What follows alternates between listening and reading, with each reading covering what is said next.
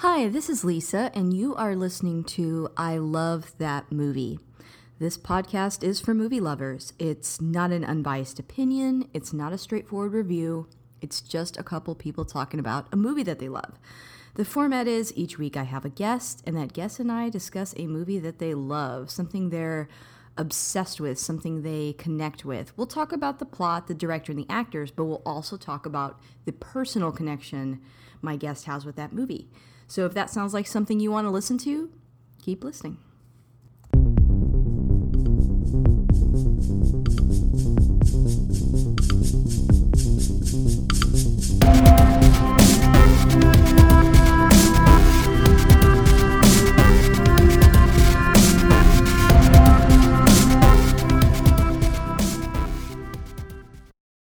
Hey, this is Lisa, and you're listening to I Love That Movie. And if you like what you hear today, please subscribe and rate our show.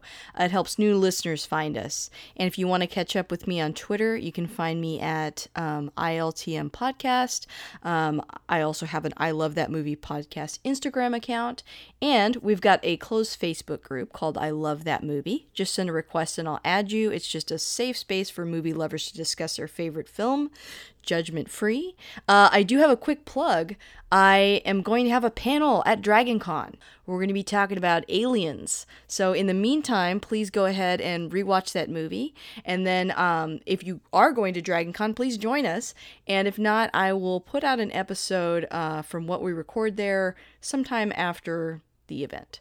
And with that, I want to turn over to our returning guest, Tim. Say hi, Tim. Hi, Lisa. Thank you for having me back on your show. Hey, yeah, I'm so glad to have you back. We've had you on here a few times. Usually we're talking about Steven Spielberg. But today we're talking about a different movie. But before we get to that movie, go ahead and introduce yourself real quick. Yeah, we're talking about another auteur that changed Hollywood. But before that, my name is Tim Rooney. I'm a filmmaker and podcaster from Long Island, New York.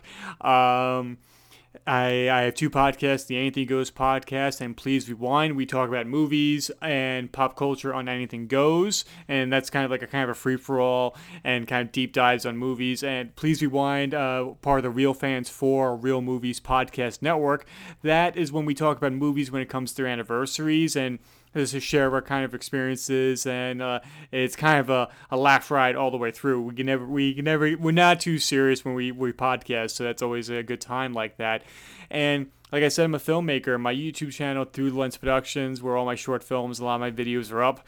One of my short films, Jack, made for the My Annabelle Creation contest 2 years ago, just passed 16,000 views, and we passed 200 subscribers. I know it's a drop in the bucket for certain channels, but for me, who somebody does it while balancing two different jobs and the podcast I do, it's like I'm taking a little bit of a victory lap, but I'm like, okay, while this is still going on, I'm writing my feature film. Like, I want to make my debut later this year or early next year.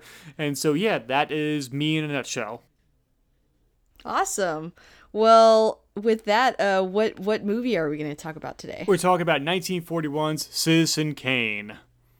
Yes, so excited to talk about this. Tim, why don't you tell me, before we go there, I think what I want to do and kind of break up how we normally do this, I'm just going to read a quick synopsis. It's literally just a sentence. So in case you haven't seen the movie before, if you haven't, we're going to get into spoilers. So you might want to pause on this episode and go ahead and watch it real quick and come back.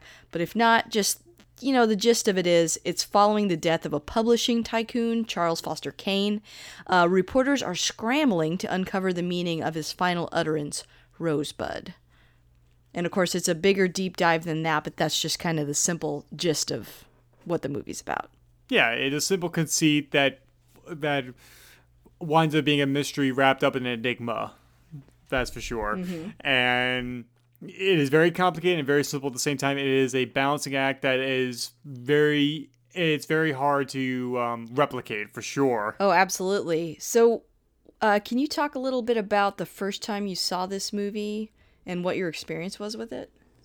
Sure. I saw this about 15 years ago after I'd been told by my granddad and my mother, who were very supportive in my endeavors to become a filmmaker and a film, buff or historian, whichever term you want to use, that they had told me like, oh, it's considered the greatest movie of all time. And Turner Classic Movies was doing one of their annual showings of it because they do it pretty frequently. And Robert Osborne was still the host at the time, and he introed the movie. I watched it, digested it. Movie comes to the end, and I'm like, it's all right. It's pretty. It was entertaining. That's for sure. I know it's like I'm trying not to.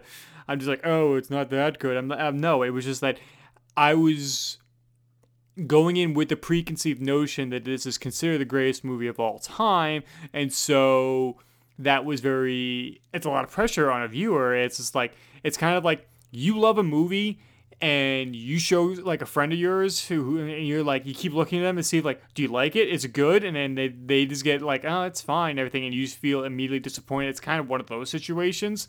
However, the second time I saw it, I just saw it on its own. I was like, all right, I'm just going to watch this movie and see if I can get something more out of it. And that's when it clicked for me. And then I realized, oh, I understand why this movie changed Hollywood. It only took 40 years to do. Well, it took like 15 years for it to be rediscovered. And it's gone on to redefine Hollywood.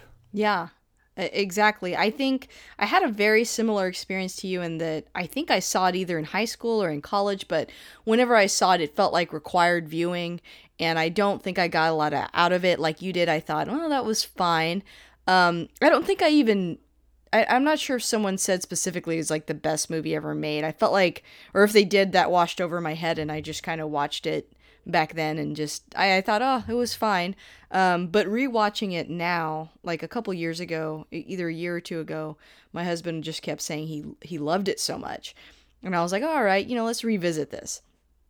And I watched it again, and I couldn't believe how much I liked it this time. Just walking in with a completely different perspective. I think being, in my 30s versus being in my early 20s or teenage years, it's just such a different film. I think it really grows with you, and it just takes on new meaning with repeat viewings, as you've said.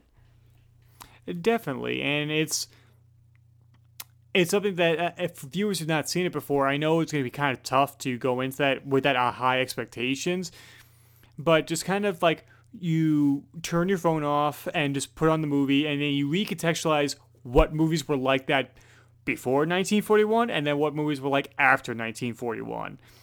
And I like completely agree, yeah. I mean, because you had other filmmakers doing incredible things at the time. Like, you still had John Ford, you had Howard Hawks, you had Michael Curtiz and Billy Wilder making movies at this time. However, there was a shift in Hollywood afterwards, and it just like, and I guess maybe it's because a lot of it's like the Andre Bazin, the French critic who kind of gave the revival in 1956, and like that's how it became reappraised. And then there's so many people from like the movie brats, like people like Brian De Palma, Martin Scorsese, George Lucas, Francis Ford Coppola, Spielberg, so on and so forth, that loved this movie, and it became, I don't want to say the word institutionalized as the greatest movie of all time, because I think that's a really harsh word, because I feel like there's a lot of negative connotation for it, but it's kind of like, I know, a common acceptance that this is considered the greatest movie of all time. And I know people say that, like, it's kind of hard to quantify that because film is so subjective, because you take two people, they watch the same movie, and they'll get two different things out of it. Same thing, you give two different filmmakers the same script, you'll get two different movies. That's how subjective the art form is.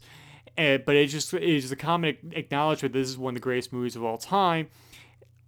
I'm trying to get to that it's hard on the first viewing because there's been so much built up to it. So I say just like, all right, just kind of go into it. If you haven't seen it yet, it's like, all right, let's just see what it's like, and then recontextualize what it was like at the time in 1941. Yeah, I think context has a lot to do with it. I was watching a couple things on this movie before we got started, and yeah, I mean, I think the impact that it has on film is almost bigger than the film itself. It's not just the movie; it's how it changed the art form, like you said, specifically in American cinema, and I think that is part of what is so great about it. You can't take that part out of it and just watch it, I think, just alone as itself on a movie and see the same things. You have to have that context. But I also think it's just a great story. and it's well told, it's well acted, and I think just the more you learn about it, the more you learn about the behind the scenes, the more you fall in love with it. And to kind of get started, I have a couple quick facts I want to throw out there. We could spend hours listing facts about this movie. There's so much to say, but I'm going to just say a few quick ones before we kind of dive in. So the first one I have is that Orson Welles was 25 when he directed, co-wrote, starred, and produced this, and it was his first feature film. So that's pretty impressive, pretty incredible. Yeah, and as a filmmaker who has not made a feature film and he's coming up on his 28th birthday, it's like, all right, that's no pressure or anything like that. There's no feel like you need to be running behind or anything. It's the same thing like Spielberg, I think it was like 27 or 28 when he made Jaws, and you're like, oh, well, yeah, but then you have to say like, oh, there's filmmakers and actors who didn't get into the business until their 50s, and so you're like, okay, fine, he's got a everybody's story is different and everything like that, but it's kind of hard not to compare yourself even in a little way, like, I'm doing something wrong, I'll never achieve the greatness they had even at such a young age that Wells had. Oh yeah, but I think like with anything else, it seems almost like he just crashed onto the scene, but you know, there was a history to that, right? He started with the Mercury Theater Company that he helped create. So he had tons of, you know, experience with the theater, and then the War of the Worlds radio broadcast had happened by this point, and that's kind of what got him his head start and into film. And then also, I mean, really this ends up being something that Orson Welles himself has trouble living up to later on, and I'm sure we'll get into that soon. I mean, yeah, even like his other great movies he's made afterwards, like whether it be The Magnificent Ambersons or The Trial or A Touch of Evil, it's he just loomed in that shadow of this movie, even though it was a flop at the time. Right. It's like he peaked at 25, and I think that's hard to live with. I would almost prefer it be the reverse of that. Like, you know what I mean? To go out strong, because he kind of didn't. And I think we'll talk more about that later on when we talk about him, but it's just, I don't know. It's kind of a catch 22. So Orson Welles later said that he regretted the way Marion Davies was portrayed as Susan Alexander, and that Davies was a really wonderful woman. I just thought that was kind of touching. Yeah, and even Davies didn't have that kind of harsh problems with the movie as much as her boyfriend did, because her and Hearst did not marry. Yeah. And it was kind of a thing, like Hearst was I think a devout Catholic. That's why I don't think he ever got a divorce from his first wife. Oh, interesting. Yeah, I was listening to the podcast You Must Remember This, and she led Korean along with did like a series on MGM stars, and she covered Marion Davies in an episode, and it goes very much in the story of her and Hearst's relationship, and then the controversy about Citizen Kane being made. Yeah. William Randolph Hearst. Yeah. Very interesting story with that. I also had that the audience watches Kane make his speech. That audience is actually a still photo, and to give the illusion of movement, hundreds of holes were pricked in with a pin, and lights were moved around behind it. And I don't think I ever noticed that until after I read that. But it's kind of like things, once you say that, it's like, oh, like you just kind of slap yourself in the head, like, oh, duh, of course that's how it would. Because, and it's like, why didn't I notice that before? But it's... I know. And it's one of those things, because this was made for about $800,000 in 1941. It's nothing to sneeze at or anything. Like, let me do a quick inflation calculator. I should have done this before. No, you're fine. While you're looking that up, no, that I had heard that too. I mean, they gave him, you know, a good budget. It wasn't like nothing, but at the same time, it wasn't a huge budget. Maybe his ideas were a little bit bigger than what this was going to cover, and so he got really creative. And I think a lot of, you know, genius moves in movies are created through necessity. And maybe that's part of why this movie is so hard to live up to. He's never going to be in that position again of going from not a director, not an well, he was an actor, not a director, not a, you know, big producer, into suddenly being one.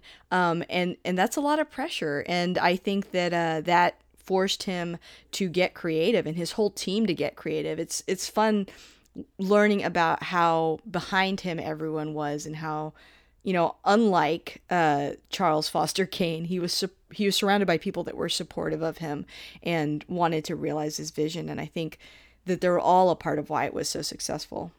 Oh, definitely. And $800,000 in 1941. In 2019 dollars is like, you round it up, it's $14 million. Gotcha. Yeah. So, yeah, enough to make a movie.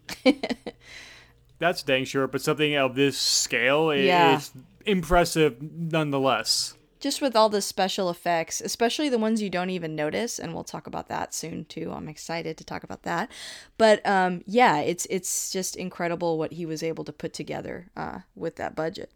I think that's pretty much all I had. I think the last one I had, and we'll kind of, I guess we'll go ahead and transition into just talking about Orson Welles a little bit. But this is his only Oscar-nominated acting performance. Which is kind of a shame, but I think it goes back to what you were saying before, that it's unfortunate that he peaked so early that he was never able to attain that kind of recognition going forward. Like, it was like the Big Bang. Like, it's like bam, he came on and just slowly kind of drifted away and everything like that, rather than further expanding and ascending to a sense of greatness.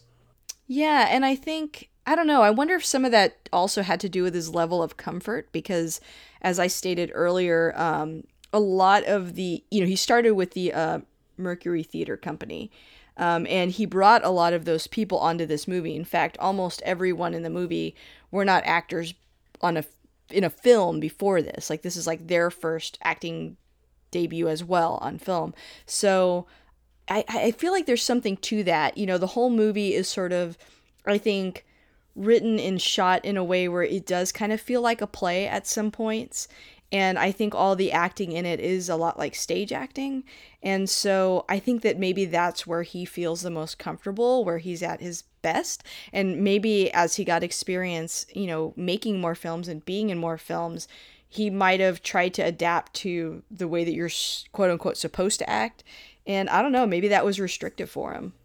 That's why Greg Toland, the cinematographer, wanted to work with him, because you learn more from people who don't know what they're doing or don't know how they're supposed to work.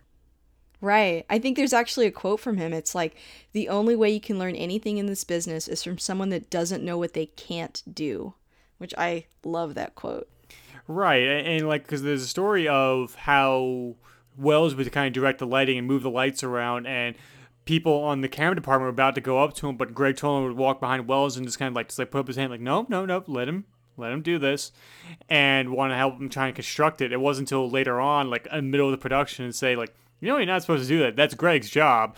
And Orson goes to Toland and he's like, I am so sorry and everything. And he's like, no, because that's how Toland reacts. Like, don't worry about it, because this is how you learn and you get to experience new things. Because between 1931 and 1935, Greg Toland made about 17 movies, and like he continued to make more and more throughout his career. So, and there was more of the traditional Hollywood style of like, high key lighting, shallow depth of fields and everything. But it was at this point, it culminated with like, no, we're gonna push boundaries of what we can do and what we can't. And like, we're gonna have scenes where a character's face is mostly obscured in shadow, and he's going to be delivering dialogue, but nobody's going to complain because they're going to be so riveted by the framing and the staging of it that everybody's going to be enraptured by it.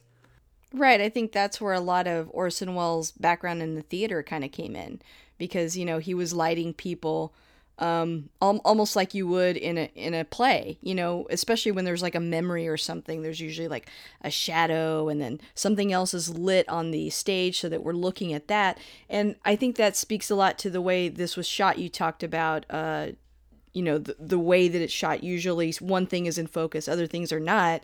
This film, the majority of it, everything's in focus. It's deep. They use deep focus lenses, and so everything in almost every scene we can see at the same time, like you would on a stage. Exactly. I mean, one of the moments I really enjoy is near the end when the reporter goes to the butler and he asks like, Rosebud, and like the butler's lighting a cigarette, and that's the only thing that illuminates him at that moment. It was that the lighter being igniting. He lights a cigarette, and then he walks into frame where there's more light. Like, that's a credible moment here. Or when we have the reporters watching the news on the march afterwards when they're in the screening room, and it's just all of them in shadow. Like the only light that's being illuminated is coming from the projector room, and since they're all smoking, there's beams of shafts of light coming out, and it's something that's just so expressionistic, and it's captivating to watch because you don't see that today. You don't see like movies being lit like that today, or not, at least not as often. And this is something in 1941. I know it's a thing we're gonna like beat that like a drum, but like that we just have to recontextualize of what it was like at the time. That's why it's so revered. Right, and like a lot of times the camera was in a pretty safe place, right? It was just sort of, on the actor, or like I said, focusing on something on the scene.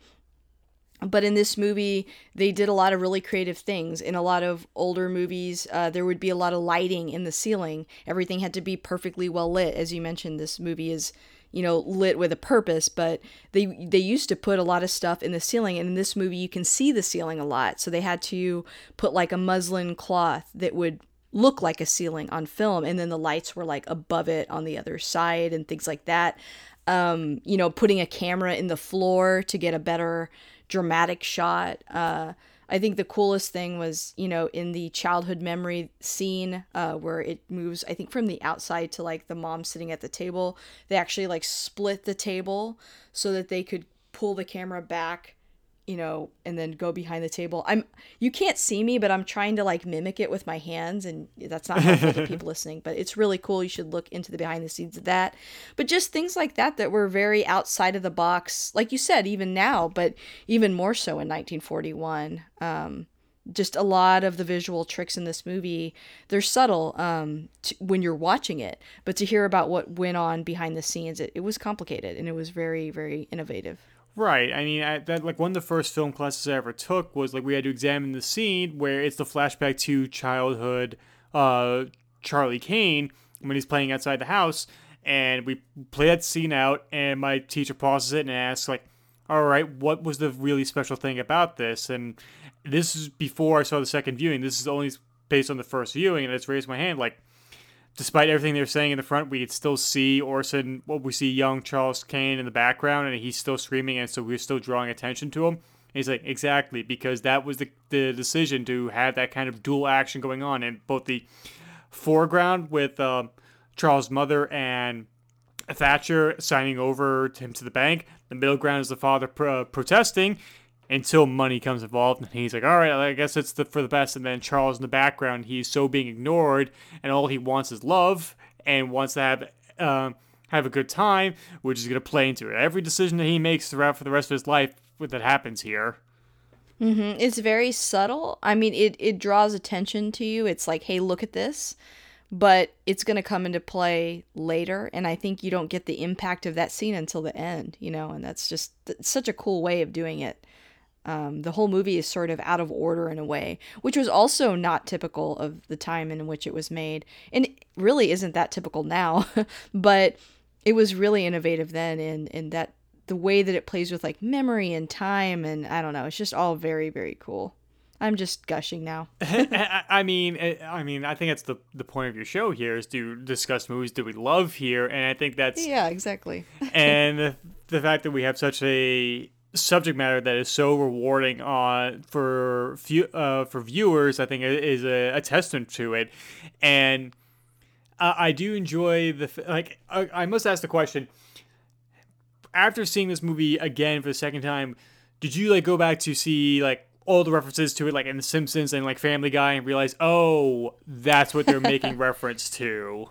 No, I feel like I had enough cultural awareness when I saw those things to know what they were referencing, but no, I didn't go back and like rewatch all that or anything, but it would be interesting too. Yeah, because I remember seeing obviously the Family Guy clip where it's Peter has taped over tapes from the video store and shows the clip like Rosebud, and it's cuts to Peter like, it's just slight. I just shaved from 2 boobless hours, and it cuts to black and everything. Or, and I mean, my favorite episode of The Simpsons is called Rosebud, where Montgomery Burns is pretty much Charles Kane, and they do everything instead of a sled, it's a stuffed bear, and trials and tribulations of getting it back. And there's so many jokes to Citizen Kane in that episode that I revel in because I've grown to appreciate this movie that much more. Yeah. I mean, it's had such a huge impact in so many ways, including just in pop culture references. So, yeah, I can totally see that. I was gonna say too, I don't know. Orson Welles feels, and a lot of people feel like this is his very best work.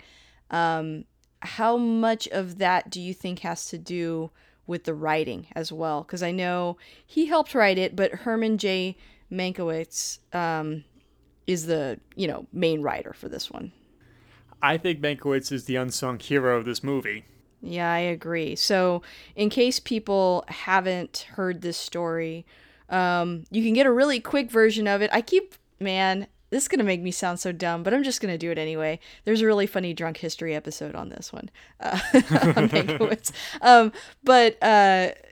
That's not where I got all my information, I promise, but it did pop up when I was reading about it. But anyway, yeah, I think if you don't know the behind the scenes, basically, Herman J. Mankiewicz was a pretty close friend of William Randolph Hearst. They were, acquainted. They knew each other, but he saw some kind of, I guess, ugly stuff behind the scenes, I guess you could say, in Orson Welles. I think, were they like insulted at a party or something, and that was the germ of the idea to like go after this guy, or do you know? I do not, but I wouldn't be surprised because Marion Davies did hold a lot of social parties at the compound. I forget the Simeon. I think that was the name of the place where it's Xanadu in Citizen Kane, and Yeah. so it might have been one of those situations because of Wells being the hot to trot person coming off of being famous for the Mercury Theater and the War of the Worlds radio broadcast. So I wouldn't be surprised if that was the case, that they were just invited out there and came to a party and just Hearst throwing his weight around amongst their other people, like other newspaper magnates like Joseph Pulitzer and other Chicago tycoons like Samuel Insull and Harold McCormick that were kind of the accumulations or the conglomerates that becomes Charles Foster Kane, even though Hearst seems to be the most dominant person in his life being depicted in Kane. Yeah, I mean, I think because Herman J. Mankiewicz was the closest to him specifically, like, knew him the best, I think that's why a lot of the influence from William Randolph Hearst comes predominantly from him. But like you said, it's not just picking on him. It's Charles Foster Kane is his own character, but it mirrors so much of William Randolph Hearst's life that I can see why it offended him. And I do feel like Orson Welles was like, hey, let's pull a lot from your experience, what you're seeing and hearing, let's go with that. And that kind of turned into what the script was. And then, of course, Orson Welles had a lot of input and they rewrote and threw ideas around. But I think it was predominantly Herman Mankiewicz. And I think at first, Orson Welles was really on board with giving him his due, and then as time wore on, they had to argue about that, right? It got to be kind of a tough subject. A little bit, and because Mankiewicz he was a correspondent for several newspapers, including, I believe it was the New York Times, I think he worked for the New Yorker, as well as the Chicago Tribune.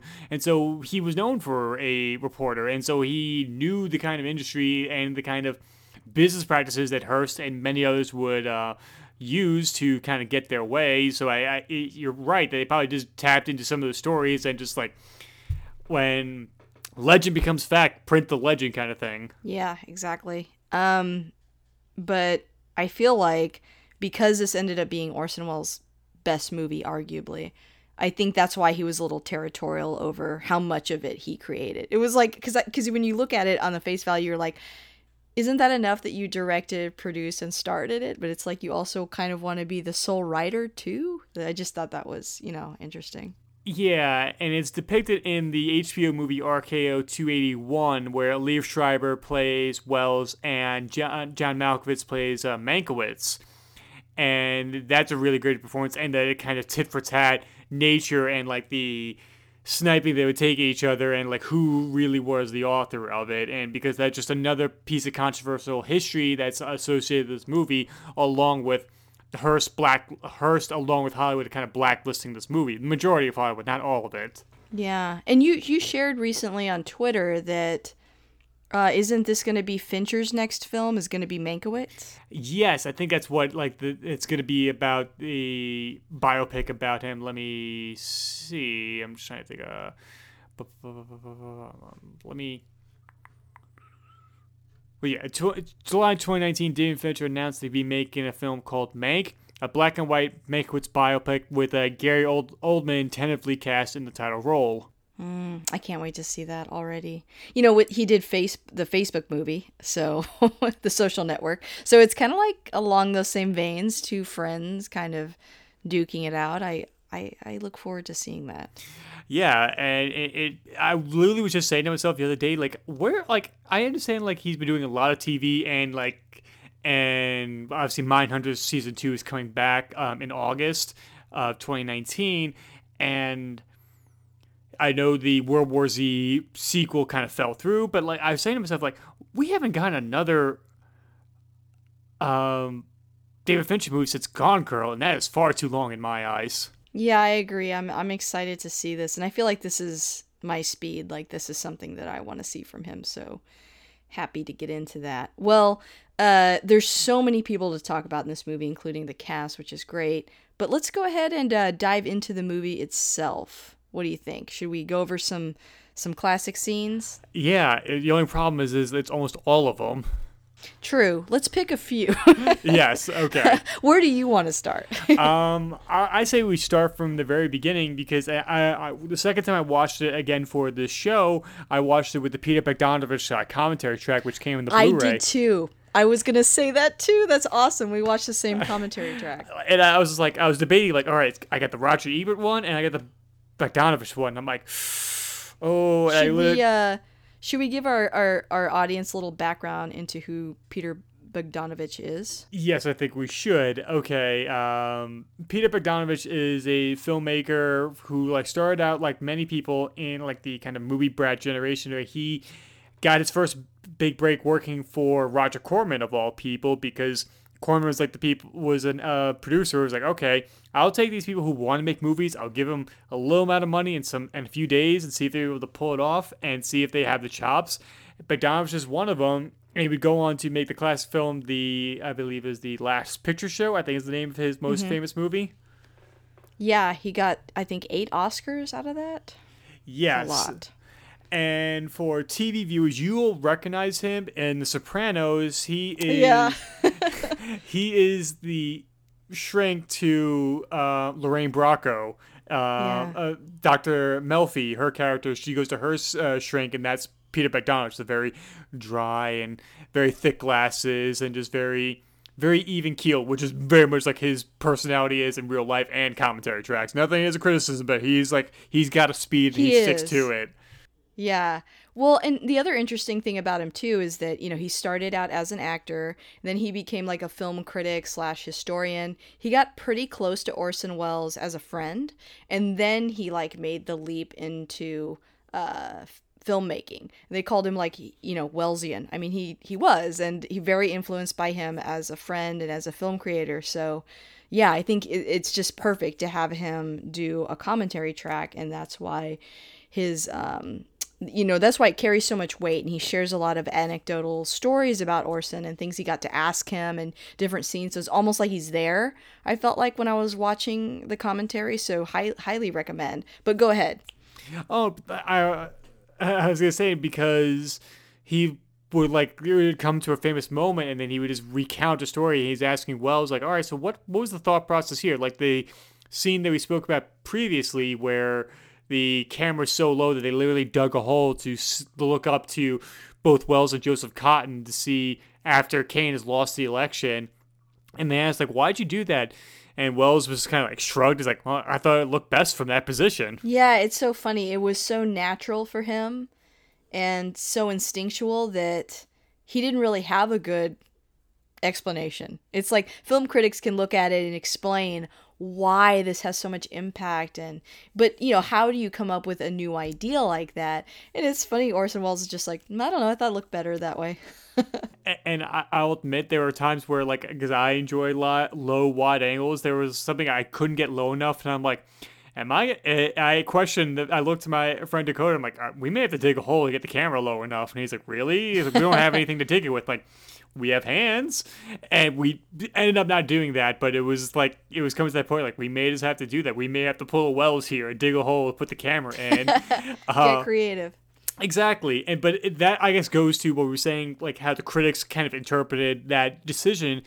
It goes back to, like, some people say they have criticism of certain English classes, like, why do you think the drapes were blue in this scene here? And some people say, like, oh, it reflects the kind of morose feelings of the characters. Or the snarky answer is like, oh, because they wanted it to be blue. It's all dependent on what you see, what you want to get out of it. If you want to read something into it, you can. I think that's the magic trick of Kubrick movies, because they're so wide and so, I don't want to say broad or anything, but there's so much you can read into them, or you can take them on face value and just enjoy them as they are. And I think that's the real trick to Stanley Kubrick movies. Yeah, I completely agree. But yeah, so the Bogdanovich commentary track, I think we both sign up. We highly recommend if you get a DVD or Blu-ray copy of this. Yes.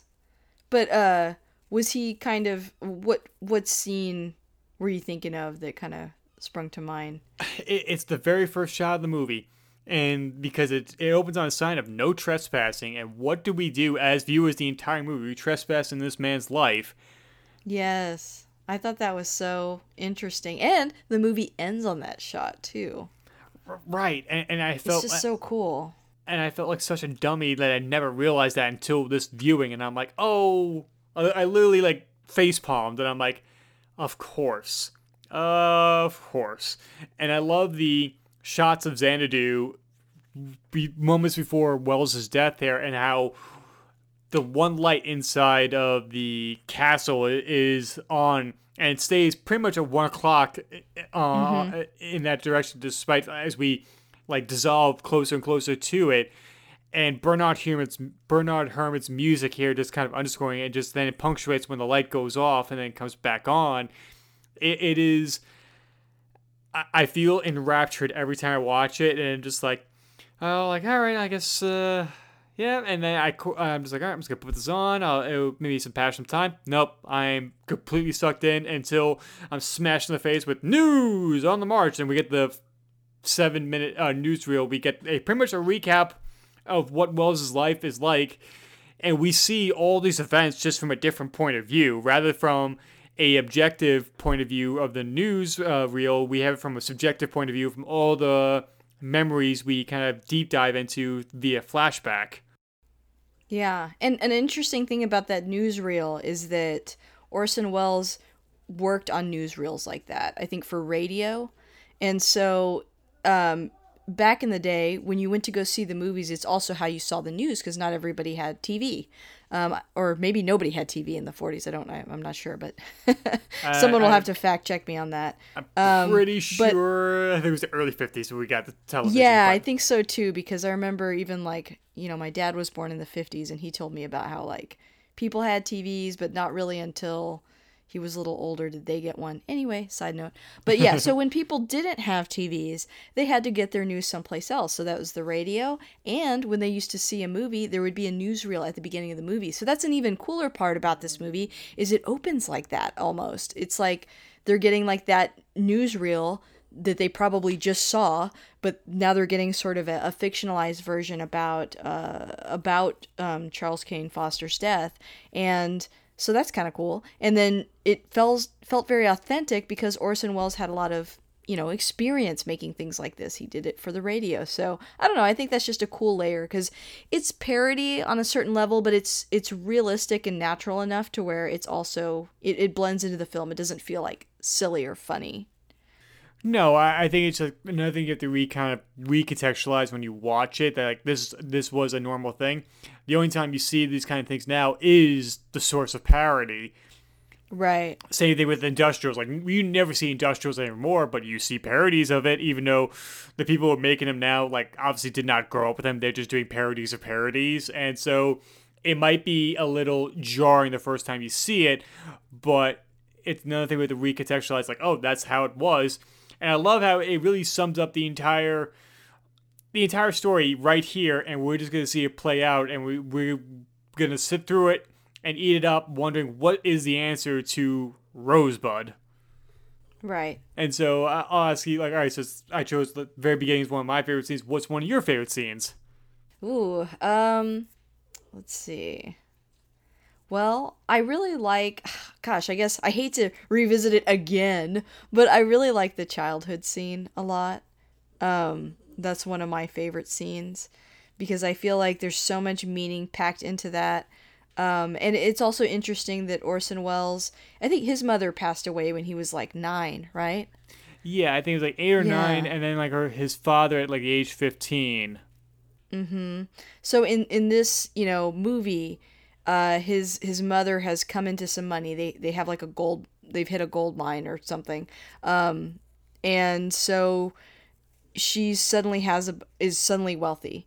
And she decides to send Charles off to with like a rich, I guess, caretaker. And it just seems so crazy under a modern lens, right? Like we can't imagine anyone doing this, but she sends her son off to basically to have a better life than the life that they have there. And I think there's also an implication that his father is possibly abusive or just not a great dad, and that's another aspect of why she wants to send him away. And she's just it strikes you how like cold she is in this scene because it happens very fast. She obviously doesn't discuss this with Charles, and he's just sort of whisked away, and it's very painful. And like you said earlier, the way it's framed where they're talking about his future but he's not even in the room, he's outside playing, and then he's taken away to the city, and it's just, I don't know, it's just a very dramatic scene. And I think you get a little bit of emotion out of her when she calls his name, I think, for the last time for him to come over, and they pull in a shot on her. And I think that's the only time you get like maybe a hint of, you don't know what, remorse or just pain. But I don't know, the whole thing is really interesting to me, and the fact that Orson Welles, lost his mother at a young age, and this character never really gets over the loss of the love of his mother in a way. I feel like there's a connection there. There's something to that. Oh, for sure. I mean, the fact, I know people that kind of criticize it, like she's like the actress playing the mother seems kind of like cold or like kind of detached, but you kind of put in the context of the scene, like, oh, this is probably possibly the last time she's ever going to see her son again, and she's doing it voluntarily. It obviously puts a strain on her. And the fact that like the scene is pretty much 3 setups. So we have the outside of it, the of Charles playing in the snow. We have the close up of him throwing the snowball to the side. We pull back into the cabin where everybody's having the conversation. We have the cut when she's at the window, and we pull out to have that conversation outside, and then the close up when the really big close up of the scene is like going back to what you're saying, that he's going, wait, you'll never be able to do that to him, referring to the fact that like the only reason Charlie's acting out is because he needs a good thrashing, as her father says everything, and mother retorts saying he's going to a place you'll never be able to do that to him. And then we have that big close up as that tilt downs from her to Charles, who's glaring at Thatcher at that point. And then we see Rosebud accumulate snow. And yeah, so 6 setups for that pivotal scene there. It's something I just wow at.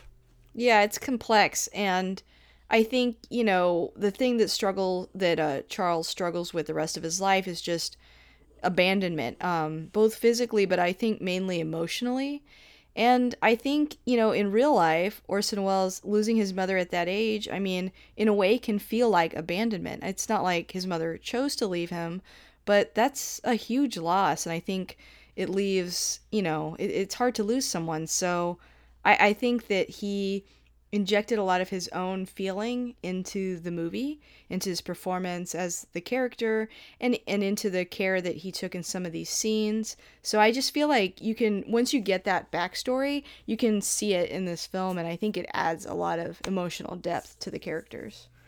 Definitely, as somebody who's lost their mom a few years ago, I can totally see that in this movie, and it definitely seems that's part of the DNA of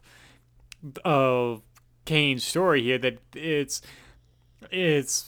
he's kind of like using this movie as almost like a therapy session to try and exercise those kind of feelings that he has there, and that he just everything that he does from this point on is just trying to get back to the feeling of affection that he had prior to being signed over to a bank.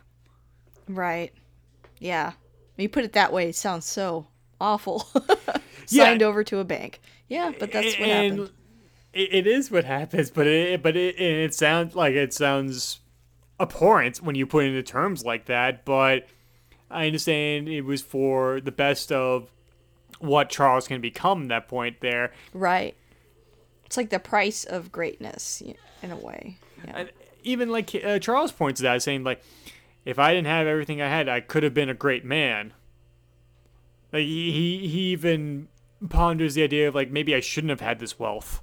Right. And then they kind of reassure him, and he's like, oh, I did all right. He kind of brushes it off, but that emotion, that moment is still there, because you feel like that's the truth, is what he's saying right there, and not taking it back in the next sentence. No. And but like the biggest thing that he wanted to be is, as a man, is to be everything that Thatcher hated. Right. Yeah. So, what's another great scene that you want to talk about? When he meets his second wife. Ah, yes. His second wife was Dorothy Comingore. She plays Suzanne Alexander Kane. At this point, she's not Suzanne Alexander Kane yet, but she's just a girl that he meets. She's leaving a dental appointment, and she's giggling because she's, I guess, on medicine. Yeah, and then the fact that some horse and buggy carriage went by and shot mud all over Kane, and he looks ridiculous. Right. And he looks ridiculous at this point. And she's chuckling at how obscene he seems, like just covered in muck right there. Mm-hmm. And he's like, "What are you laughing at?" Like, "Oh, I'm laughing at you because of how ridiculous looking. And ow, my jaw hurts." And she explains that she just got a dental appointment and she doesn't feel pain when she's laughing, and so he goes back to her apartment in the boarding house that she stays in and spends the whole night making her feel better and making her laugh by doing shadow puppets and trying to like say like, "Oh, I can wiggle my ears. Took me 2 long years, and the boy who taught me is the current president of Venezuela right now." And it's just so... Oh, sorry. Oh, no, go ahead. It's so charming, and the fact that like she sings for him, and he sees the value and the talent there, even though a lot of people don't. A lot of people put her down. She's not that great of a singer, but in his eyes, she is a great singer. I don't know if it's because he's just blinded by the affection he feels, or does he honestly think like, "Oh, I can make you a great singer right here and now." I don't know. I think he's really won over by the fact that she didn't know who he was, because I think that's a big fear for rich people, powerful people, is, ever finding someone who truly enjoys their presence. I think in his marriage with his wife, they've become almost like strangers, or just occupying the same space. And then he meets this young woman who is full of life and happiness, and she's at the beginning of her career. And I think he's just really won over by that. And then when she doesn't even know who he is but enjoys his company, I think he's really intoxicated with that. So much so he ends up telling her, that about his mother and all this other stuff. Like, he just gets really personal with her. I feel like he just really lets his guard down once he realizes she sees him as just another regular person. And if it wasn't for Susan, he may have found Rosebud. Yeah, that's another little Easter egg kind of thing that doesn't seem like a big deal till the end.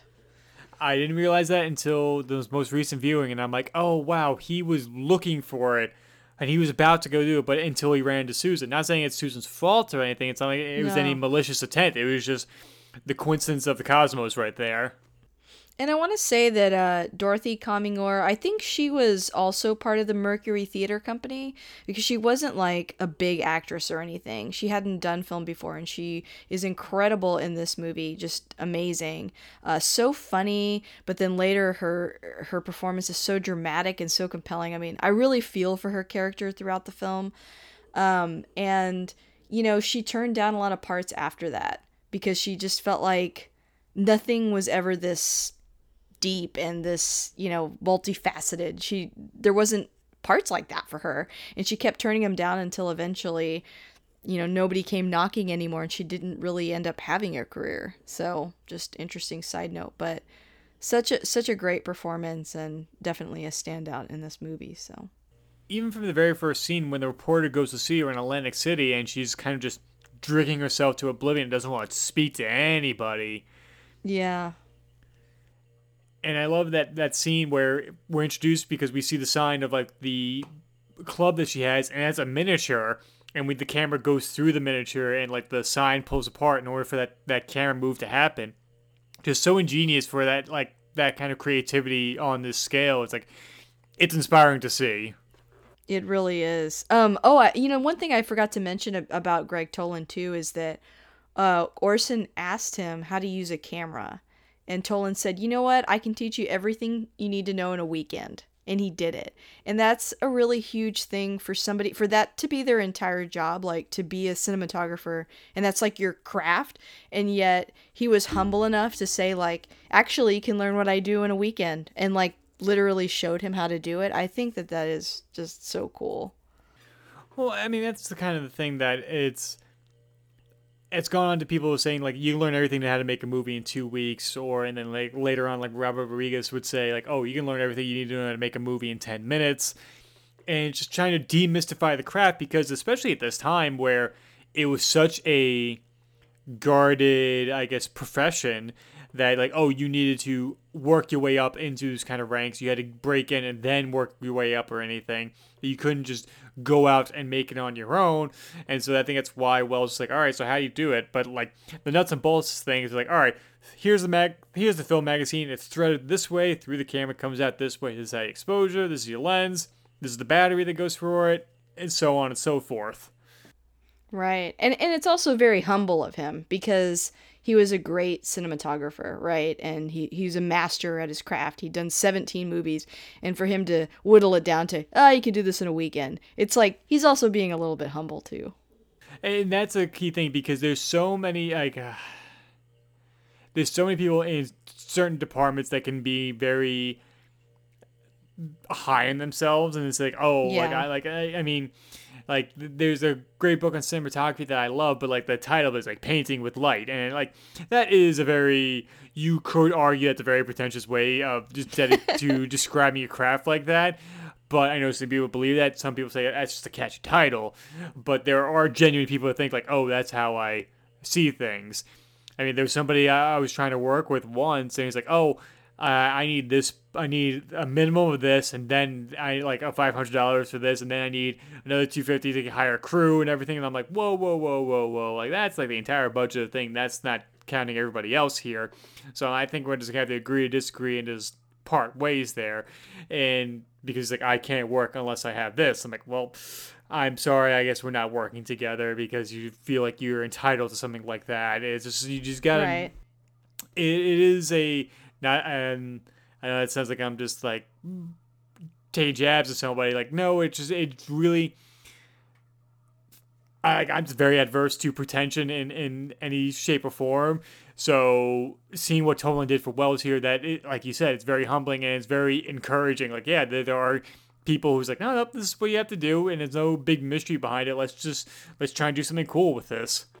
Yeah, it's like you can either be guarded and protective of your craft and your name and, you know, your profession and not want to share any of your secrets, or you can invest in other people and grow them. And I think that's what he saw a lot of potential in Orson Welles, and he wanted to grow that part of him. And he did that. And I think in the end, it's like you end up with a better reputation. You don't lose anything. You have all this to gain. They made one, arguably the best movie ever made because he chose to do that. So I think it speaks volumes. And Toland's recognized as probably the greatest cinematographer ever made. Like every cinematographer majors, like everybody says, they pay tribute to him. Right. Yeah, exactly. Oh, I have one more scene I want to talk about. Of course, so let's fire away. So the other scene that I don't know, it's like it really grabbed me the first time I saw it was his, like the party scene where they're celebrating and with the dancers. You could probably set this up better than I can. No, yeah, that was gonna be my next scene as well. So funny enough, where they realize the New York Chronicle is the competitor with the biggest circulation compared to their newspaper, the Inquirer, and they realize, oh, the big staff editors there, and it's like, well, that's why like they're so good. They have nearly a 500,000 circulation daily. Look at those editors. They took them 20 years to acquire that, and we push in on this photo of these editors here, and we dissolve into that exact photo, but they're real. It's a real person real people sitting in the Inquirer offices saying, 6 years later, I got my candy and I got my editors. Welcome to the Inquirer. And the celebration of, and the first it's a breaking of the kind of scene we saw previously where they're going to tell the stories honestly, and Kane's like, we're going to declare war on Spain, and very much like William Randolph Hearst's involvement with the Spanish-American War, with his line, you provide the pictures and I'll provide the war, with the invention of yellow journalism. It's funny because the person receiving all of it, Orson Welles' character, it's like just a big fun party to him, but to everyone else it's like this embarrassing grin and bear it gaudy display. And I just think that's really cool for a movie of this era. I just don't feel like I see that. I don't think I've seen that a lot in anything else. Where you have a character is like, no, we're having a good time. We're celebrate. Come on, dance. Let's do this. And everybody's like, yeah, let's celebrate. Yeah. And I just think that's really the way that they shot the scene. It's very clever. Like it's even the dancers like reactions when he's like dancing with them and kisses that one and just all of it. You're just like, ugh, it's just terrible. You know what I mean? Like you get that instantly, and I don't feel like I just don't feel like I've seen that in a lot of movies from around that time. And the reason why it's so exemplary is because you have the conversation between Mr. Leland and Mr. Bernstein, and Bernstein kind of being a very sycophant to Kane, leaning in on like, yeah, this is a big time celebration, and Leland's like, no, like all these people worked at the Chronicle. Do you think we can bend them to our kind of way of thinking, our principles here at the Inquirer? And Bernstein's like, yeah, sure, why not? He'll pay him enough to do that. Yeah, but then Leland retorts saying, yeah, what if they change Kane? Right. Yeah. And there's something there's something I never noticed until this viewing here is when they're having that conversation, we cut away to like their two shot. I never realized the window in the background has a reflection of the party going on in there. And so we are not facing, we're facing like towards the other wall where there's like a window that leads out into the city, and it's just the two of them on either side of the frame, but in the center of it is a window reflecting of him dancing with the dancers in the background. I'm like, even though he's not in the shot, they're keeping that story there. They're still keeping him omnipresent, even in this, he's not traditionally on screen. Never noticed that until this viewing, and I was like, why have I never seen that before? And it's just like, just sum up more praise for this movie. Yeah. No, but yeah, I totally agree. I think it's ingenious to show that conversation, but to still have the party essentially in the same shot, but they're not in the same space. And I don't know, it does seem like, man, that must have been really hard to get everything to line up so that they could get it all in that shot like that. And another thing that because we pointed out, we listened to the Peter Bogdanovich commentary, like there's two glass K's on the other side of it for the celebration, like kind of like you see like an ice luge these days. for the Kane's celebration here, those had to be keep getting replaced because underneath, the reason you can get a deep focus like that is that you need a lot of light in order to do that, and so you close down the lens, and so you think of it as a very bright day. You can see from a quarter of an inch to your eye, like in focus, all the way out into like 2 miles in the distance, and that's your eye stopping down in order to close, so it can only allow so much light into your eye and to be able to keep everything in focus. Same thing with a camera lens. In order for those deep focuses to be maintained, you need a lot of light in order to do that, and so actors are sweating through makeup because you require more makeup to be under those lights, and those giant Ks for Kane were melting because there's so much light and there's so much heat coming off the sets there, which I find very funny.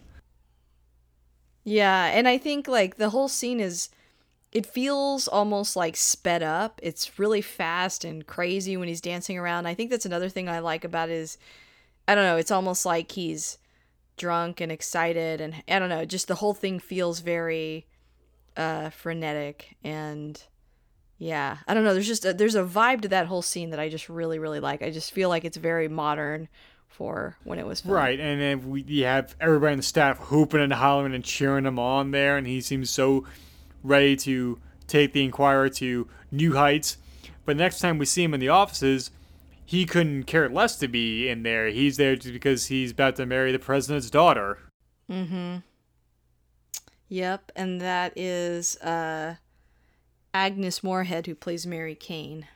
And it was the first time I ever noticed the table gag where, like, we start at a table that's very small, and that's how their close, intimate relationship is. And as their relationship kind of deteriorates, the table gets longer and longer to further illustrate their separation from each other.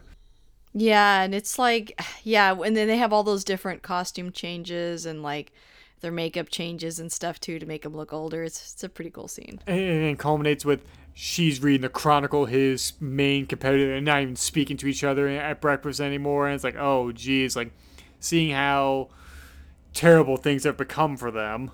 Yeah, and then the nail in the coffin really is his affair. And was it like a actual affair? Do you think like that they consummated that relationship, or do you think it was just that he went to go there to he listen to her sing? I think that it was an affair, and I Okay. think that that's just the vibe that I get, and I think that I don't know. I think the relationship with his ex-wife and this new one in the future, I guess, becoming his new wife. I don't know. I feel like there's so much there. Like when he starts running for office and she's in the audience and she's all upset because I think she just found out about the affair. And everyone's cheering him on in her face. I just love all that because I feel like what ends up happening with Kane is that he's really fun in the beginning. He's super charming. And then slowly you get to know him. And he's awful. And everything's about him. And, you know, even like the campaign and his son is so enamored with him and everything. And then he ends up being, you know, she puts him in a car and sends him home. And then she gets in the car and he goes with her to get everything all out in the open. And that's the last time he sees his son ever again, by the way. But anyway, I feel like that's what happens is every time someone really truly gets to know him is when they really become disenchanted with him. And it happens a few times in the movie with her, with close friends that he has that he pushes away. And eventually it's going to happen to this new wife too. And I just really like her performance throughout all that. And I think it's just very, very interesting. I just really like the way that all plays out with her. But yeah, I do think that she knew because she was told, and I do think that they were already in a relationship because, you know, she saw him, she sees him, and she knows him, and it's not exciting anymore. You know, he's got to find someone new that doesn't know him. He literally says that to this new person, and someone that hasn't gotten to know him yet. That makes sense. And his reason how he's found out is because his opponent, Jim Geddes, they're both running for governor of New York right there, discovers the love nest and puts that out in the open there. With the last name Geddes, he's very happy. He's very lucky he didn't get a knife in the nose. That's all I'm saying. Well, also too, like, this is kind of a problem that Kane created, right? Because this is the kind of storytelling he was pushing with his newspaper, and eventually he's got all the people from the Chronicle. That's the kind of news he's selling now. And then so somebody takes that and uses that against him. And then his wife's caught in the middle of that. And I think that's another layer of why she's so upset, is like everything ends up being around him. Even her humiliation is really going to end up being about him. Oh, right. Because he built his paper on sensationalist news stories and hot-beds. And so Geddes is going to just use that exact same kind of thing against him. And those are the kind of tactics were brought into his political campaign of him running for governor. And so, like, all right, it goes back to the saying, you play with matches, you're going to get burned. Right. And the collateral is his family. Yeah, but I think it's kind of, I guess maybe one nitpick here is that, like, we know that his first wife and son died in a car crash. And or was it just his son, or both of them passed away? I think both of them die in the car crash. Okay. I think, yeah. We only hear that in the newsreel, and it's never brought up again. Mm-hmm. I've wondered about that. I think in the commentary or in something that I might have read, they said that part of that is just to show you how selfish Kane is. That they're such an afterthought to him that even though they died, it's like, yeah, it's just faded into the background of the movie and not something that he really struggles through or deals with. Maybe because he didn't really love them. I mean, like, even Yikes. yeah. I mean, you kind of, like, see the evidence that when his son tries to get him his attention during his speech, and, like, Charles gives him that kind of, like, half-hearted wave to him in the middle of it, and then he goes back to his very verbose and powerful speech. And isn't that ironic when, as a little boy, when his mother turned him away, like how much pain that put him through, but then his own son, he literally does the exact same thing to? Yeah, that he doesn't recognize his own. Like, the whole problem, I guess, is his downfall was his hubris, and that's what it boils down to. His lack of self-awareness and inability to examine how his own behavior is, affecting him and affecting his life and affecting the people around him. But yeah, I think it was, seeing that little son be so excited to see him, and then the mother's face next to it just kind of rolling her eyes. It's kind of, I don't know, it just shows a lot in that one scene, and I really like that because it shows you, people that see what he's projecting and people who see who he really actually is. I mean, most kids think their parents are superheroes when they're that True. age. And then you see your father on a stage like that, commanding, working a room like that. I mean, Right. He must look like a titan to that child. Mm-hmm. And Orson Welles loved giving speeches. That was what he was good at. He even expressed later he wished he had gone into office. I mean, with a voice like that, it makes sense. I could totally see that. And it is kind of funny. There were parts of watching it for this review, like, I couldn't help but just think of Maurice LaMarche and all the impressions he's done throughout the years, especially Brain on Pinky and the Brain. Yeah. Well, that's kind of like what he's known for, right? Is for his Orson Welles impression. Yeah, I mean, like, he did his own parody of the pea commercial that got out of hand, that was a tape around Hollywood that made its way around, and that's how Pinky and the Brain came about. And that's why on a previous episode of this show, when they did Ed Wood, that's why That's right. he does the voice for Vincent D'Onofrio's Orson Welles. Uh-huh. I loved Pinky and the Brain so much. Actually, somebody just shared a video of it recently of, like, it's Pinky writing a letter to Santa Claus, and it's like the reason, like, the one thing he wants for Christmas is for Brain to be happy, and I'm just like, oh geez, I didn't want this to get too real in this 30-second clip here. I'm like, all right. I was just scrolling through Facebook. Now I'm in tears. I'm like, from Pinky and the Brain. I'm like, well, there. I'm just gonna go about my day, and nobody's gonna know about this. I'm gonna keep it to myself until I say it on a podcast for listeners around the world. I feel like there was a Pinky and the Brain movie. Don't quote me on that. And I feel like I had it on VHS. Was it like a collection of episodes or? Yeah, it might have been. I think it was a collection of episodes, but I had a VHS. It was exclusively just them. And there was the Pinky and the Brain show later on, but yeah. I mean, that's Man, that. memory lane. Like that's another rabbit hole we could fall down to. Like just resurgence of Warner Brothers animation. Of like in the early 1990s, where it'd be Pinky and the Brain, Animaniacs, Tiny Toons. Yes. Sidebar, like, I was talking to my sister recently, and she's like, "Oh, what like would you have to move to California to work here?" And I'm like, "Probably." And she's like, "Oh, you live like on the Warner Brothers lot." Like, yeah, do you know what? I'll live in the water tower. It might be a little tight to squeeze with Wacko, Yakko, and Dot in there, but I think I'll make it work there. That's for sure. And she was like, I'm like, she laughs so hard for that. I'm like, you're probably one of the 3 people I probably know who I could say that to that would get that joke. So I'm glad you were right there on the page with me. Anyway, Citizen Kane. Back to Citizen Kane. Exactly. Another scene that I really love is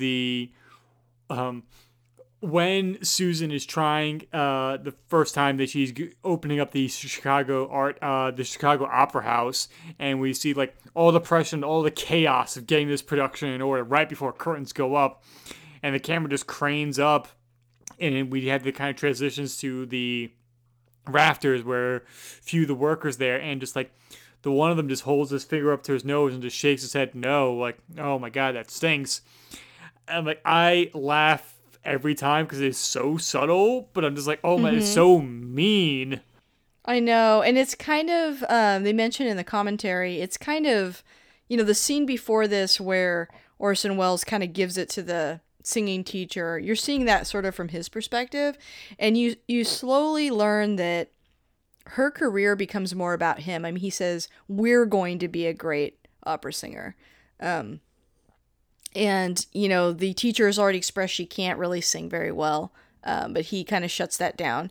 And then during this performance, it's sort of almost from her perspective. You see her so frazzled, and at first the camera is behind her, but then slowly it shifts perspective, like you said, and we see the guys in the rafters. But I think this is where I start to really feel a lot of sympathy for her, because I think, she realizes that people don't like her singing. And he doesn't care, because it's not about her singing. It's about his reputation, and he will not cave no matter how obvious it is. He buys her this opera house, even though he said he wouldn't do that.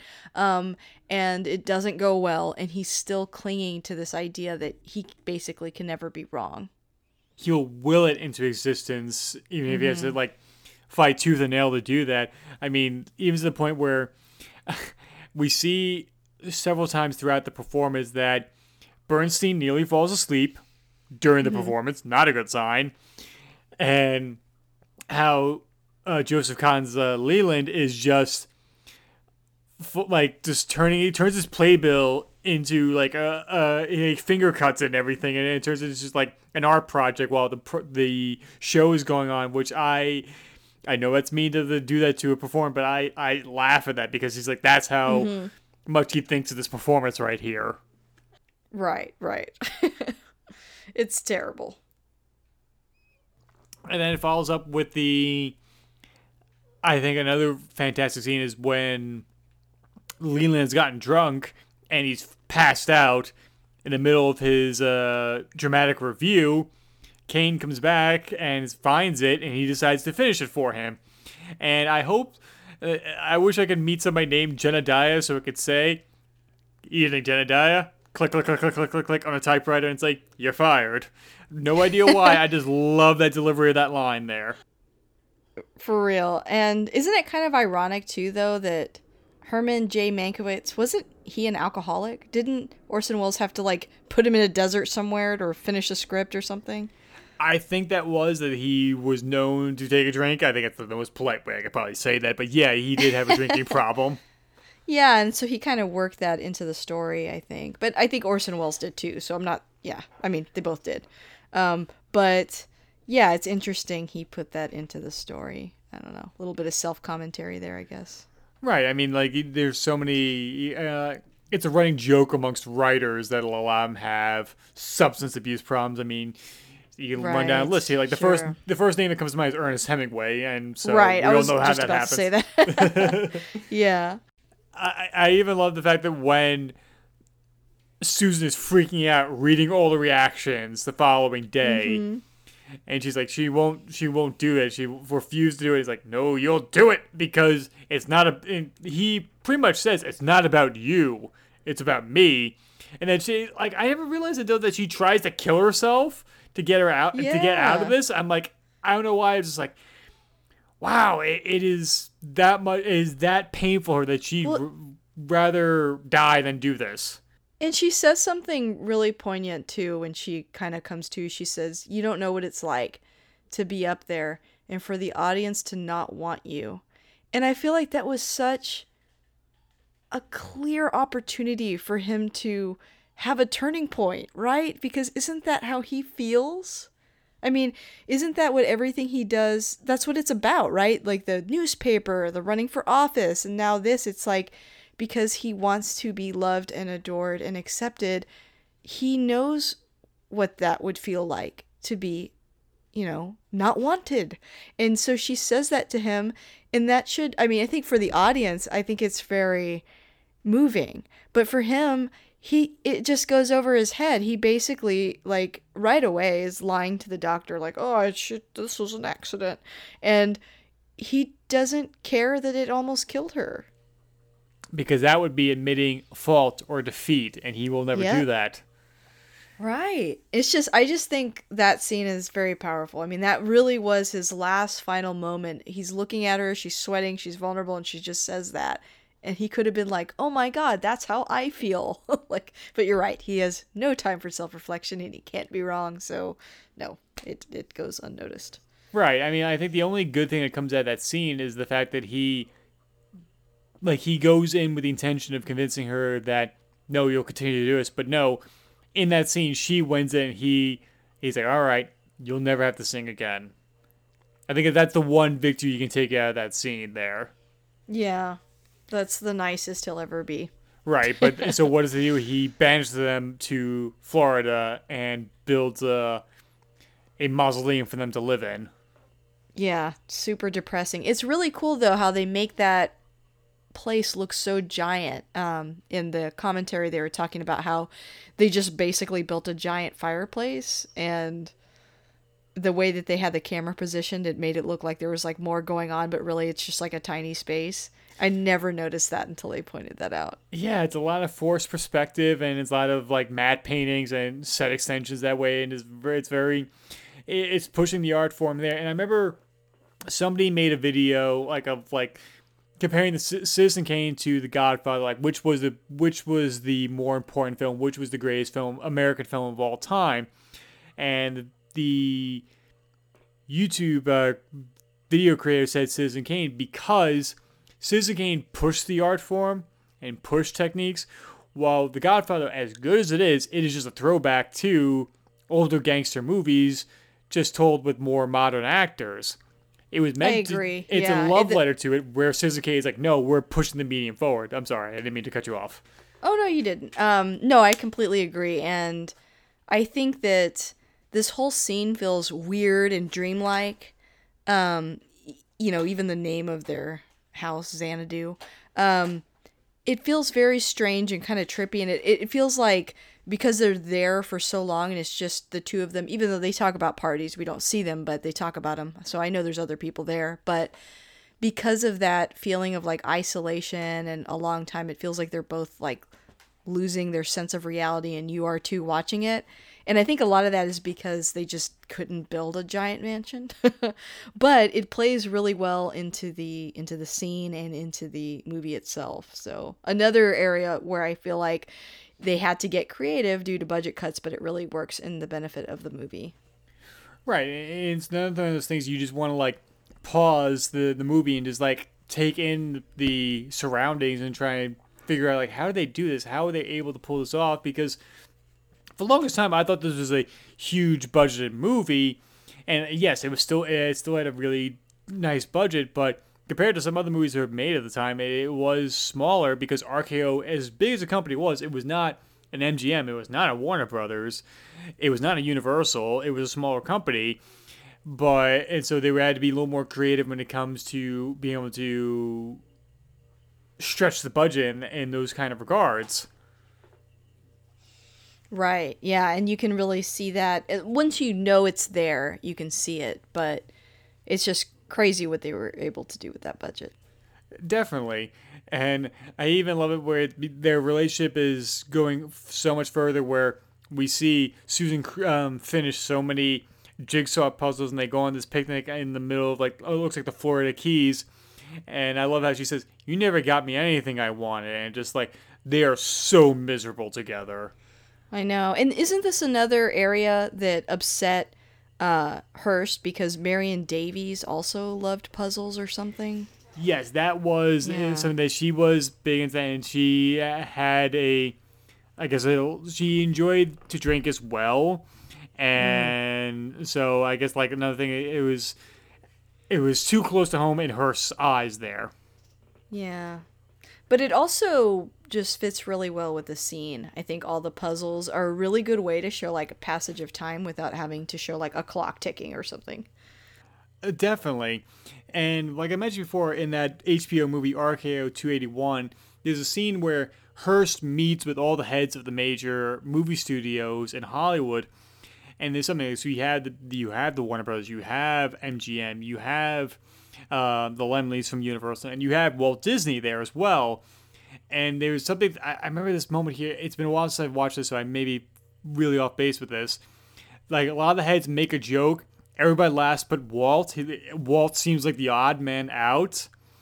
And I bet you at the time he was. And then you cut to today, and how much media is controlled and created by Disney it is, seeing how the tables have turned there. Yeah. Yeah. Although arguably he was kind of always snatching everything up.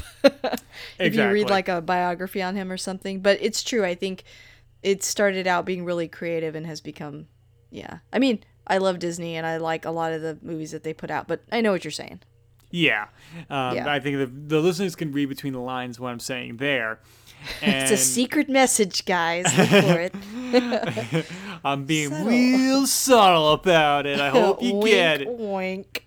I hope you got your I'm trying to think of what the hell the Dakota ring. Yes, thank you. I knew what you meant. Crummy commercial. What a crack of shit. Anyway. Man, just think about the fact that people a little bit younger have never seen a Dakota ring before. I have no idea what that is. I think I just felt another gray hair pop out of my head after you just said that. And it's so true. And, like, the whole relationship kind of, like, really comes to a head where Charles strikes Susan at one point when they're out, and it's like, oh my, that is really far. My. And then it ends up with her leaving him and him tearing her room apart. And it is kind of, it's a little awkward with Orson in that little bit of a fat suit, and it seems like he's a little constrained trying to chuck trunks across the room and everything. Right. Well, and also, like, right before she leaves, she says to him, like, I can't remember the exact line, but she's basically like, tell me if you can tell me you love me, but you don't love me. And I don't know. It's like, he's just so gone by that point, you know, like, he's not there. He's not emotionally available. And she's confronting him with that. And then she leaves, and then he just flies into a rage and breaks everything. Like you said, just sort of proving her point, really. It's just sad. I don't know. So it's a really good scene. But I agree, he does look kind of awkward in the fat suit. Yeah, and like, it's really punctuated when he leaves the room, and it's the entire staff who have just heard the commotion staring at him at this point as he saunters off into the catacombs of his mansion. Yeah, so surrounded by people, but alone. Yeah. And that's why I love that shot with him in front of like the infinity mirror, where and it's just Yes. like and it just keeps going further and further into distance. And the only solace he has is that the snow globe that reminds him of Rosebud. Mm-hmm. That's when it comes full circle. And I love that, and I love the at the end here, and it's so I love the crane shots when it's just the reporters in the house just going through all the cataloging everything that's there, all the jigsaw puzzles, the statues, and so on and so forth, the pieces of art, and it shows how expansive the collection has become here. And another thing I really enjoy is that the fact that we don't see the reporter's face. He is as anonymous as everybody else in the audience watching this on the big screen. Right, he's you. He's intruding into his life, and so are you. Yeah. And I like that scene with all the junk because I feel like, again, it's a really cool use of the deep focus lens where you can see everything on the screen at once, and your eye is just jumping all over the place trying to figure out what Rosebud is at that point. Definitely. And then we just kind of slowly push in on something and we see it. And what is Rosebud? It is a sled, and it ends up in the fire because they think it's junk. And I just love that line from The Simpsons. Wait, don't you want this? It's a symbol of your lost youth.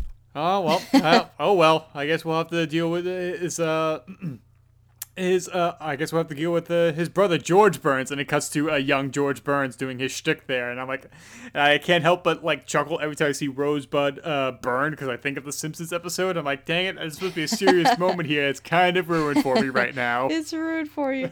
Well, and I like the idea that it is Rosebud and it isn't, in the sense that, like, it represents his childhood and how he felt, but it's like that one object isn't everything. It's a part of a more complex answer to a question. And the fact that despite all the information that all these journalists had about him, they didn't really know him. That's not something that would have been written anywhere, just how he felt about his mother, and how his happiest moment was actually as a child. Like, that's not something that anybody knew.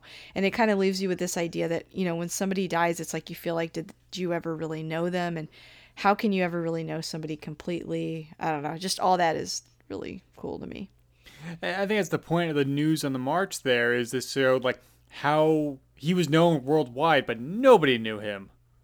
Right, because he never let anyone in. He didn't let anyone love him. He just demanded love of others, and he didn't show love for other people. So they end up not getting to know him.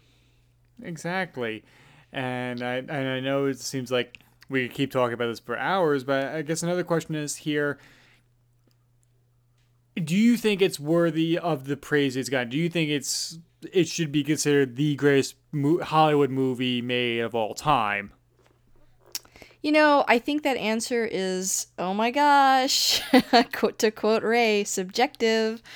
I think it's hard to answer. That answer is going to be different for everyone, the greatest movie ever made. Because I think that there is a lot of context you need for that. And everyone's biased on some level. But I think that you have to look at the impact the movie had on cinema and the way it changed cinema going forward. And I think in that way, yes, it is one of the greatest movies ever made, just because of what it impacted going forward. And I have to agree. I mean, like, taking theater actors like that and photographing it in such a way that make it so interesting and kind of breaking the rules here. And as great as all the Wells movies that came afterwards, I don't think they were as bold as they were this one. Touch of Evil comes close to me, in my eyes. I agree. I love Touch of Evil. And I know everybody praises the great 3-minute opening shot there and how bold it is, but I think the shot in the apartment where it's like a 10-minute scene, almost uncut, is remarkable. And his performance in that is just as good as what he has here. I agree. Yeah. And so it is. I think it's, if we want to retire it as like oh, that is kind of unspoken as the greatest movie ever made, I could see that.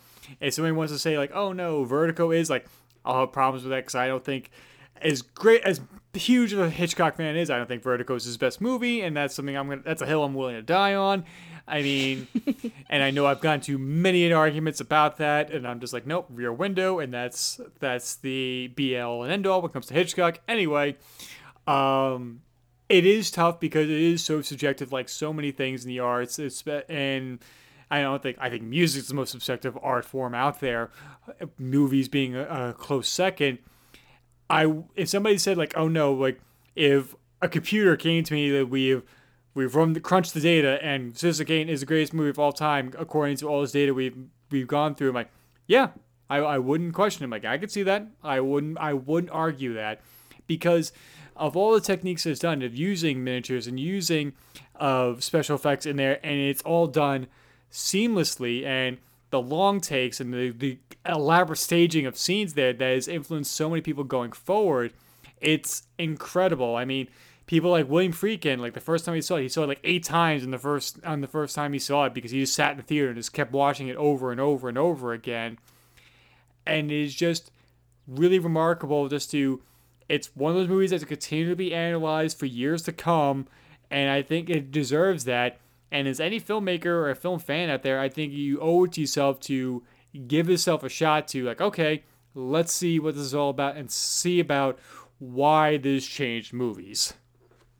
Right. I completely agree. I think it's a solid story. It's one that is relatable. It's one that is kind of timeless in a way. I mean, I think, even now, if you watch this in 2019 with, not knowing a whole lot about how wonderful it is, I still think that it's a very compelling story. It's very well written. Orson Welles is a great actor, and he's a great filmmaker. And I think you're right. I think all the shots in the film, the way it's filmed, the techniques he used, that's what really sets this apart from, like you said, his other work, and also just from, that's what influenced so much film going forward. You have to give him that, It's like, it may not be your favorite film ever, fine, but you have to acknowledge the impact it has. It's like the Beatles, okay? They changed rock, okay? Like, if you don't love the Beatles, that's fine. But you can't deny they had a big impact on music. You can't deny that Orson Welles had a big impact on film. Definitely. There's no argument coming from me, that's for sure. Yeah. Well, on that note, were there any other scenes you wanted to throw in? Oh, geez. I mean, we could talk for another 3 hours about it. I mean, let me try and think of anything that I really enjoyed. Yeah, I feel like we hit the highlights, but if there's one or two extra you wanted to... Yeah, I think also, like, the reporters afterwards, after seeing the news on the march, when it's just them in the screening room, I really enjoy. I just love how that's photographed. Oh, yeah. And where it looks like a church, that scene? Yes, definitely. Yeah, that was really cool. And then, like, when they go to see Thatcher's ledger and, like, in the Thatcher archives, and that just looks like it's in a vault and everything, and, like, how stark everything is, and how it's all to him. It is so anachronistic compared to Wells's to Kane's kind of lasting legacy, so on and so forth, where Thatcher's an open book, where Kane's is so secretive, so on and so forth. And then, like, the montage of, like, his story of, like, all the editing techniques, like, he'd start a sentence in one scene and end in another, and then seeing all the newspapers and, like, all the kind of ridiculous headlines, and then we meet young Orson Welles when he's 25 years old, and now that scene is about Thatcher talking about, like, you're going to lose money. You lost $1 million last year. Like, yes, and I'll probably lose $1 million this year. Most likely $1 million next year. And at this rate, I'll lose, I will run out of money in 60 years. And, like, just, like, he doesn't care if he's going to lose money, but he's doing what he wants with it. He doesn't care if he's not being financially responsible there. Yeah, and then isn't that what happens? Like, he loses it? Yeah, I don't know. Like, he runs out of money. Because I don't know if he lost it, and, like, that's the reason why Xanadu was never completed, or he just didn't care that Xanadu was not completed. Yeah. I don't know. Yeah, it's a very curious thing here. I mean, hell, during that, like, the news on the march scene, like, we see handheld camera work was something that was not a common thing in Hollywood movies. Like, and one video is like Citizen Kane, it changed everything. It predicted the found footage summer. Bam, there you go. Hot take on Oh that. yeah, because they filmed it to make it kind of look like you weren't supposed to see it. It was private, like secretly filmed somehow. Exactly, and I'm like, you know what? There we go. You could write an article about that for sure. And I know, so, it's like, aren't we doing that now? Like looking in people's houses and taking pictures, and then yeah, it's terrible. Paparazzis, I mean, not everybody. I'm not doing that. I'm not gonna judge whatever you do with your free time. Whatever, I'm not. I'm not gonna care about that. But yes, paparazzi's doing that for sure.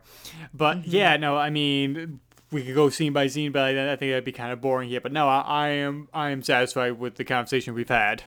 Yeah, I mean, there's so much to unpack, and I really think it's a movie that you need to see for yourself. So you guys should go do that. And to kind of wrap this up here, I'm going to ask you my last two questions. So, summarize. Why do you think you've seen this so many times?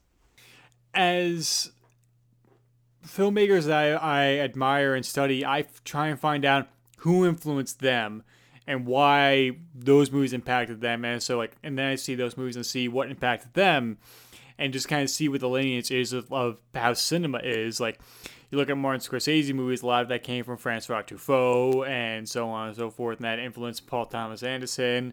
And Steven Spielberg said, like, oh, a lot of his stuff comes from Alfred Hitchcock, Orson Welles, and Michael Curtiz. And so I'm like, all right, I'll go study their movies and fall in love with those filmmakers, so on and so forth. And seeing the kind of just the classical Hollywood filmmaker be redefined right here, and it's something that the use of crane shots, the use of long takes, and the moving the camera like that. I know it's a very technical way of looking at it, but the editing techniques that they use to keep everything so snappy, the overlapping dialogue, which is, I know, is such a pain in the butt for sound recorders and editors, but it gives so much energy to the movie that it's like, you didn't see that back then. You wouldn't see like a thing like that come to prominence until like 1970s. Robert Altman I was movies. going to say 70s, yeah. Like MASH, the movie MASH is what I think of when I think of everyone talking at once. Yeah. And like some people think it causes anxiety. Like, well, that's the point, to see something like that. And like, I just saw Jaws on the big screen last night, and like so many people talk over each other because that's how we talk in real life. I mean, we've stumbled over each other so many times during the recording of this because that's how people talk.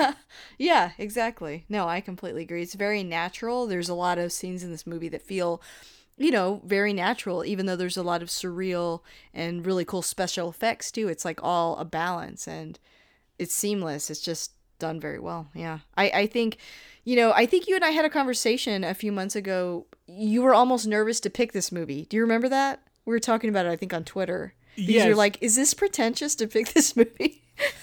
Oh, because we're just like, oh, is this too much, or is it just like, is it like outside like the realm of the program, or is it just like, oh, we're just gonna be sitting here with our turtlenecks and berets and our pinky out and just like talk about cinema as like, oh yes, this is how we're gonna talk about it like that, and I'm just like, or is it too monumental movie to be try and cover in one episode, so on and so forth. Yeah, no, and I totally get where you're coming from with that, because I do feel like this is one of those movies that people that aren't super into film, it's like if you bring it up, they're like, ugh. They're like, it's in black and white. It's about a journalist. Yikes. Or not a journalist, but a news media tycoon. But it's like, that doesn't scream exciting, fun movie making or movies for, it's not a popcorn movie, And I can understand why some people might feel like, I don't know. I think there's a thought when you don't study film or aren't super interested that that everyone's sort of pretending or something, like they're all like, yes, this is so good, you just don't get it. But I think that there is something to the fact that once you have an appreciation for the art of filmmaking, that you do see things that you might not have seen before you knew about that. So it's not that you're saying, oh my gosh, there's no way your mind can comprehend the genius that is Orson Welles, but it's that it's easier to appreciate it once you know more about it. And so this movie rewards that. If you really love filmmaking, then you'll love this movie because it's got everything you want in it. And so, take that level of fear of like, I feel the weight of having to get this movie, quote unquote. you're going to enjoy it because it's good. And I think the more that you look into how it's made and learn about it, it's just going to enhance that for you. Definitely. I mean, going back to what you were saying a moment ago, like, oh, just because you're not into it, you won't get it.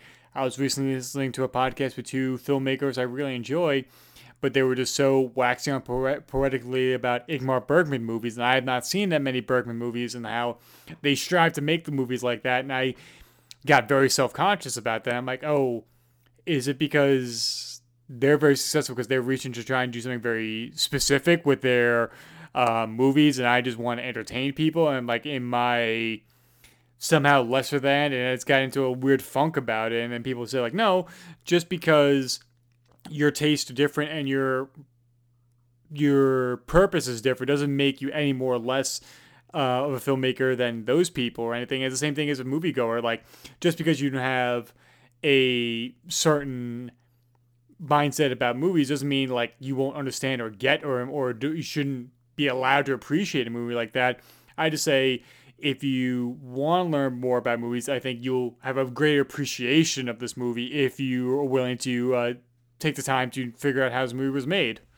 Right. I think entertaining people in and of itself has value, and you know, that's a noble cause as any, I think, to make movies. And I think Orson Welles wanted to entertain people too, you know? So I don't think that there's anything wrong with that at all. And yeah, I just don't want people to feel intimidated by it. I think I felt a little intimidated, researching this movie, and like, should I spend 3 extra days researching? Should I do more? Should I watch it 8 times? And then I was just kind of like, I think I'd rather just be my authentic self of, I really enjoyed this movie. I like a lot about it. I'm of course going to spend time reading about it, but we're mainly talking about the fact that we like it and that we think other people should see it. And I kind of hope that people walk away from this conversation.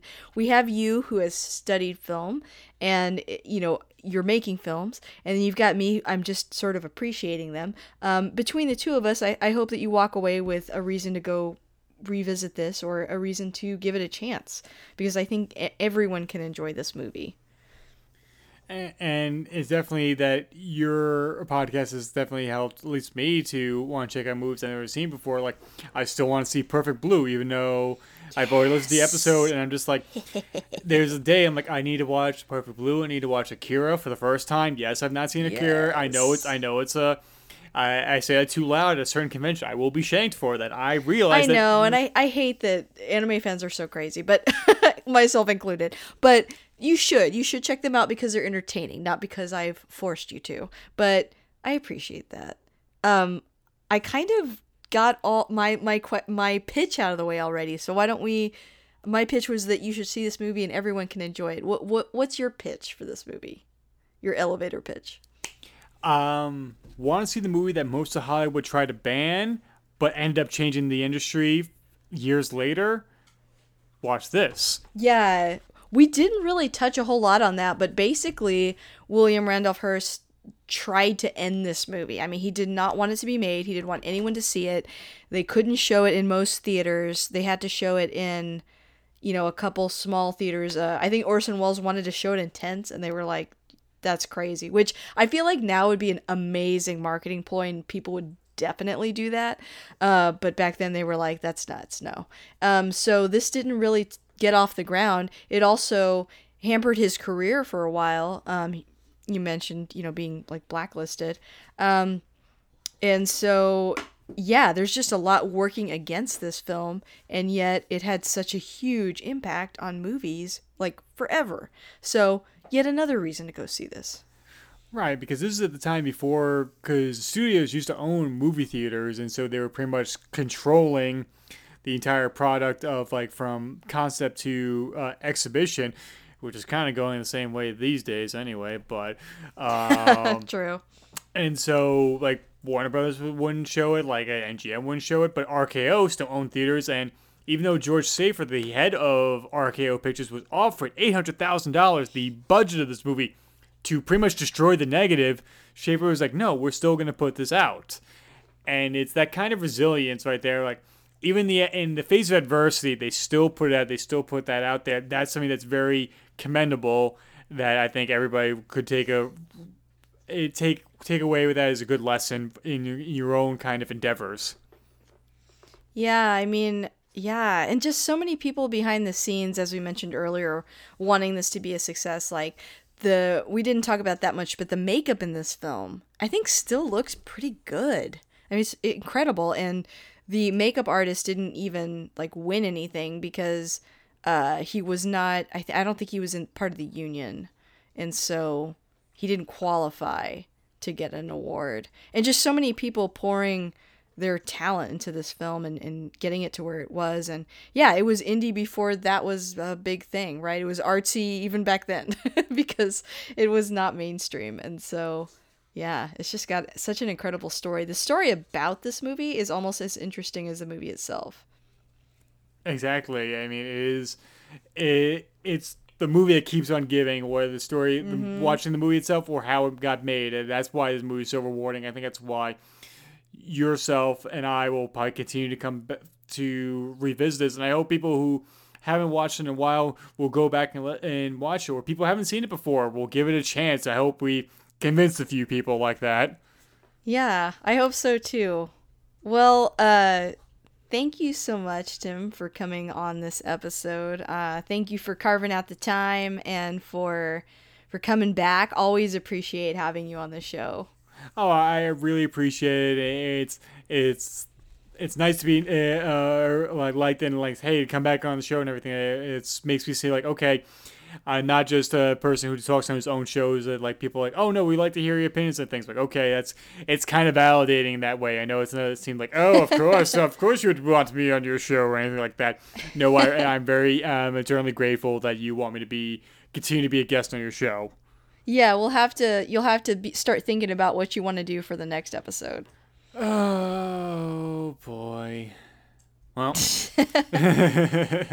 well, there's another 6 months of me trying to figure out what next movie to do. Well, we tackled the best one ever made, so you've got that out of the way. So everything else is just kind of, whatever you want to do next. We should do something really schlocky, like real, like C-grade movie. Just do total opposite. I think that's what we should do. Yes. We should do like a trauma movie. I don't know, Toxic Avenger. Yes, Who knows? I would love to do a trauma movie. Yes, I had the Tox box back in the day, so we should. Oh God, we may have to do that. Anyway, we're gonna put a pin in that too for a future conversation. Awesome. Well, Tim, do you want to shout out any handles, any Twitters, anything like that? Yes, if you want to follow me on Twitter, it's at TimothyRooney2, my Instagram at TRooney1012, and my YouTube channel, Through the Lens Productions, where my short film Jack is up, and so you can go Jack, hashtag my Annabelle creation, it should pop up, and you can, if you like the movie, subscribe to the channel and put on the notifications so you always know when I have uploaded something new. And stay tuned because I am working on a Gotham Central fan film. That's the next big project I'm doing. Yes, that's so cool. I can't wait to see that. Yes, and I think there's a certain Cape and Cowl Day coming up in the next few months that it might be coming out. So you have to stay tuned for that. Awesome. Well, thanks, Tim. Thank you so much. I'll talk to you soon. All right. Thank you so much for having me on.